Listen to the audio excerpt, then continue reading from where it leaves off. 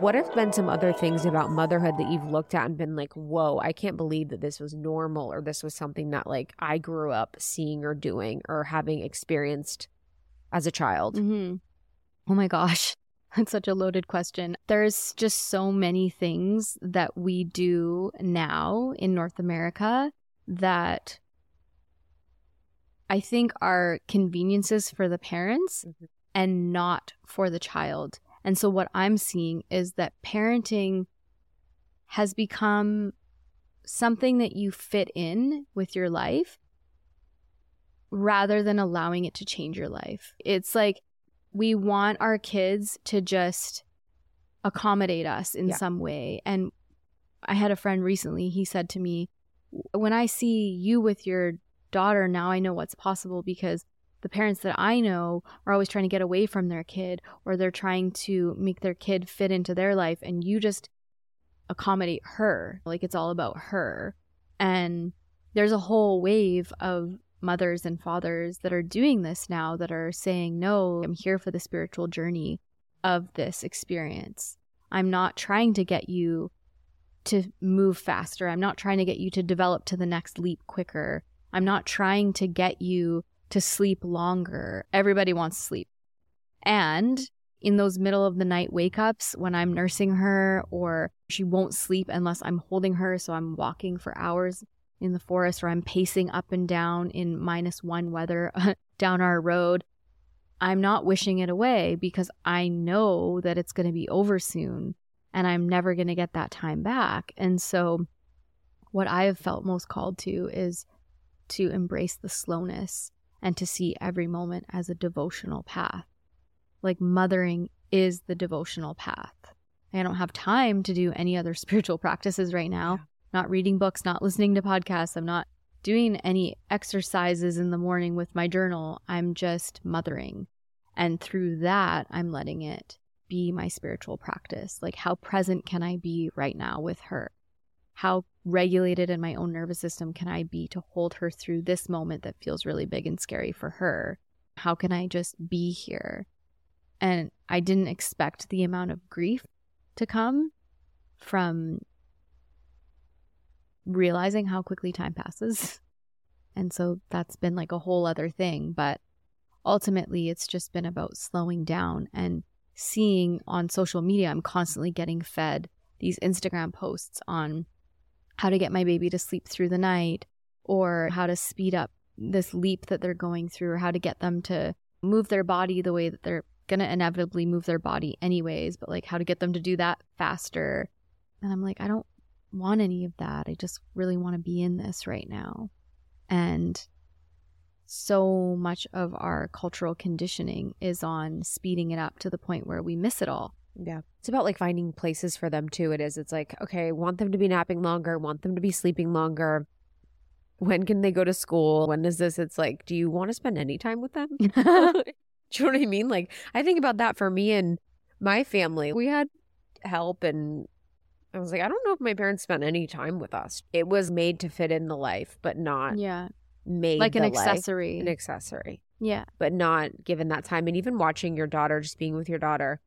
And I've said it twice with you guys, but the eye contact, and I was just watching her like, oh my God, I would have loved to have parents look at me that much and make that much eye contact with me and be present with me. Yeah. And it's like sometimes a baby just needs a bunch of eye contact. Totally. And you to be like with them. Yeah. And you to be in that way. But it is something that I think is the biggest spiritual experience. And I think things like this, you can allow it to be the thing that's going to transform you and make you more of who you are and make you more of that person that you want to be, because this is like the actual lesson in the work right in front of you. How are you going to be in the presence of love? How are you going to be in the presence of innocence, in the presence of divinity? But we were talking before about the spiritual experience before you had your daughter and the contract that you guys made. And I'm so excited to hear that story, because I've had my children, I've had my girl with me since I was 26. Every single psychic reading I've ever had in my entire life, she's come up. And it's interesting, the second child recently came to me after my separation, because they were like, they're ready for the next path in person. Yeah. And the other night I was just like feeling the presence of this being and just falling. I mean, you can feel when you feel the presence of your children, and it is so powerful. So to know that I have contracts with those beings has been so lovely, and communicate with them and talk to them. But I'd love to hear about your story with your daughter in the spiritual realm. Mm-hmm. Yeah, our conception story is really special to me because it was many moons before we actually conceived her that I met her.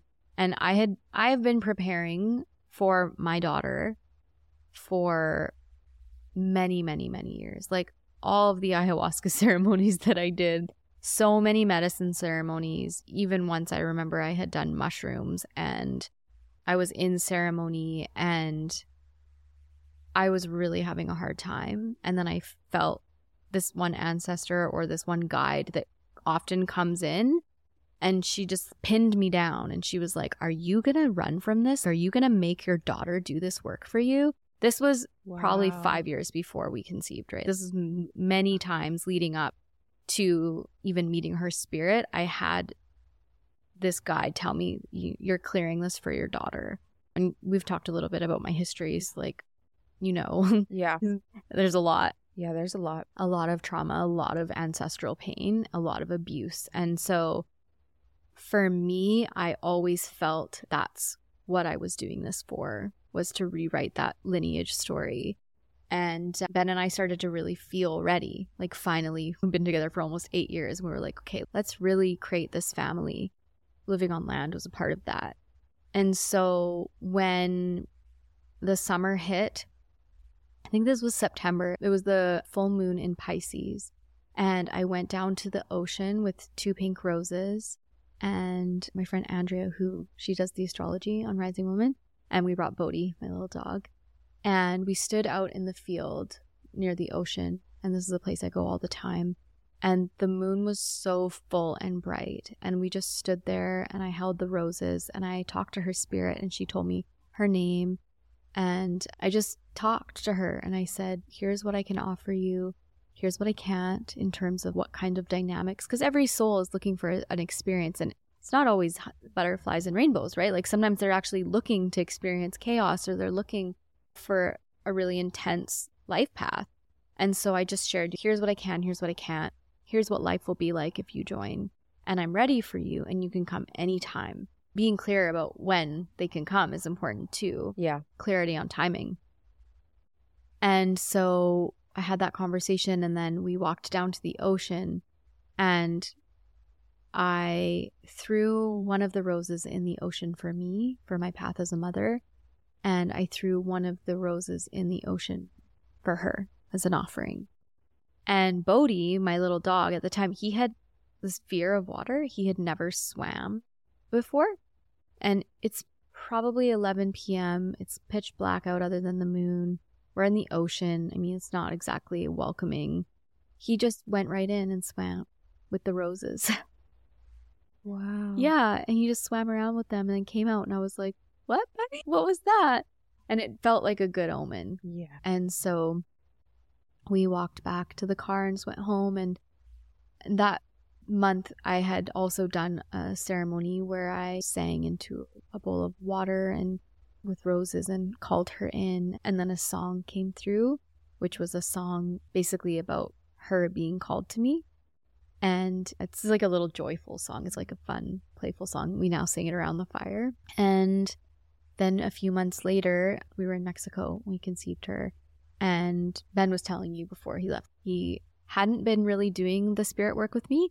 I had been doing a lot of communication, a lot of preconception work, which was very confronting. I didn't experience anything so intense. What does preconception work mean? I initially thought, oh, well, you just prepare your body nutritionally. And, you know, I've done all of this healing work. I've done so much clearing, like I'm ready. But actually, the real work started when we decided we wanted to start trying. And all of a sudden, I was just so confronted emotionally. It was as if I was terrified.